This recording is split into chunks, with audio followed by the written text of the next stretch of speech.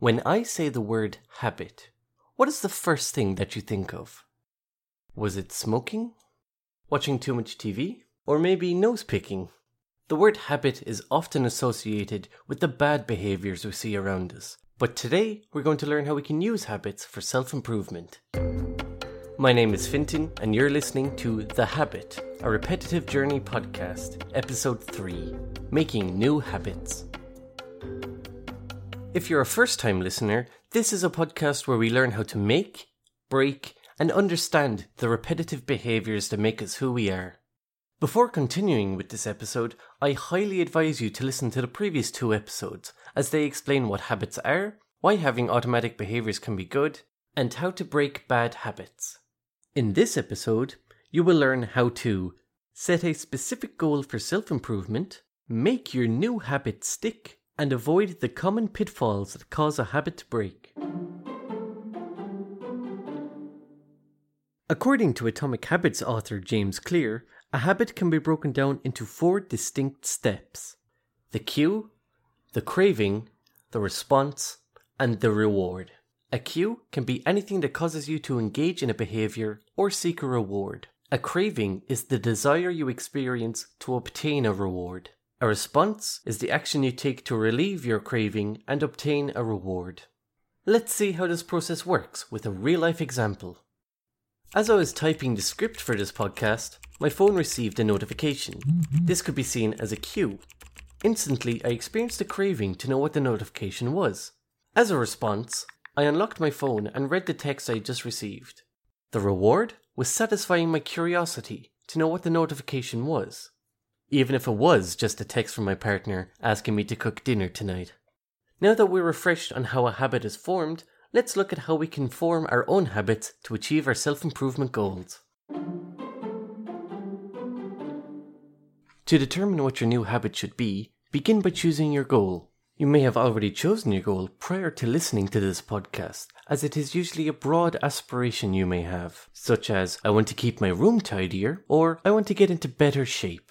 However, these broad goals aren't very useful to us in their current form, and can even negatively affect our motivation by seeming overwhelming or unobtainable. In their book, Goal-Directed Behavior, Artz and Elliott suggest breaking down broad goals into actionable habits. To do this, I will ask you a few questions that will help you determine what your new habit will be. Try writing down your answers to the following questions, or, if you are currently unable to, just answer them in your head. Feel free to pause this podcast if you need more time to come up with your answers. Question 1. What is the action you will take to achieve this goal? For example, I will do sit-ups. Question 2. How often will you perform this action? For example, once a day, 3 times a week, etc. Question 3. What will the cue for this action be? For example, when I get out of bed, when I open the kitchen door, etc. Question 4. If your action is a timed action, how long will you perform it for? Or if your action is based on repetition, how many times will you do that action? For example, 10 sit-ups or brushing my teeth for 2 minutes.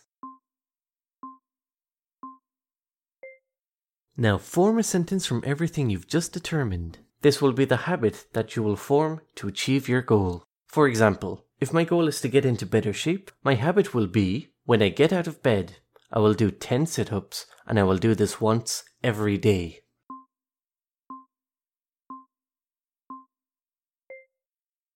A habit is repetitive by nature, and as most people with a January gym membership will tell you, performing a task just a few times will not form a habit. So let's take a look at how we can make a habit stick. Now that we know what habit we want to form, how do we make it stick?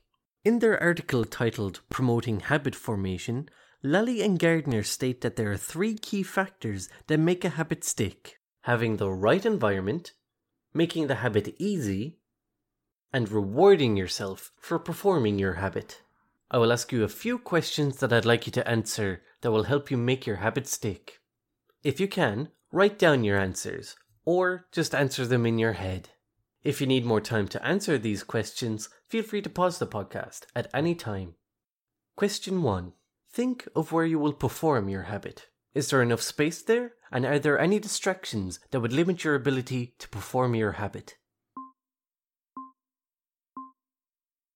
If you think the environment may be unsuitable, you may wish to remove any distractions from the environment or move to a more suitable location. For example, if you try to read in the same room as someone watching TV, the distraction might make the room an unsuitable environment for reading. Question 2. Have you made your habit easy to perform? It's important to make your habit easy to perform initially. Start small. Consistency is key when forming a habit, so making your habit difficult at the beginning may affect your consistency. For example, if your habit is to start running, rather than aiming for a 1-hour run, begin with a 5-minute, 2-minute, or even a 1-minute run. As long as the habit is repeated and consistent, you should find that over time it becomes easier and automatic. Once you find that your habit feels easier, you can start slowly increasing the duration of your habit should you feel the need to. Question 3. Think of something you enjoy that you will reward yourself with for performing your habit. It can be something you enjoy whilst doing your habit, like listening to your favourite podcast while you run, or something you can do after you complete your habit, like only watching TV after washing the dishes. So, how will you reward yourself for your habit? Be careful that the reward you choose doesn't conflict with your initial goal. If you reward yourself with a big slice of cake for eating vegetables with your dinner, it can be counterintuitive to your self-improvement aspirations. Now you know how to make your own habit for self-improvement, and make it stick. However, should you find yourself struggling to maintain your habit, be sure to review each step of the habit-making process, from having a specific cue to having an appropriate reward. As life itself is unpredictable, there will be circumstances where you find yourself unable to complete your habit. In such circumstances, Professor Peter Gollwitzer suggests using if/then statements to keep on track. For example, if I can't go for a run this morning because of the ice outside, then maybe I'll use the stairs at work instead of the elevator. Or, if I can't do the dishes tonight because I have to go out, then maybe I'll wash them in the morning. And remember, consistency is key for forming habits, and the more you repeat it, the easier they will become. Well, that's it for this episode. We've learned how to set a specific goal, form a habit around that goal, make our habit stick, and use if-then statements when we find ourselves unable to perform our habit. Be sure to check out the next episode of The Habit, A Repetitive Journey, where we'll be learning about habit stacking, a guide to connecting multiple habits for improved consistency. I've been Fintan, and I wish you luck on your repetitive journey.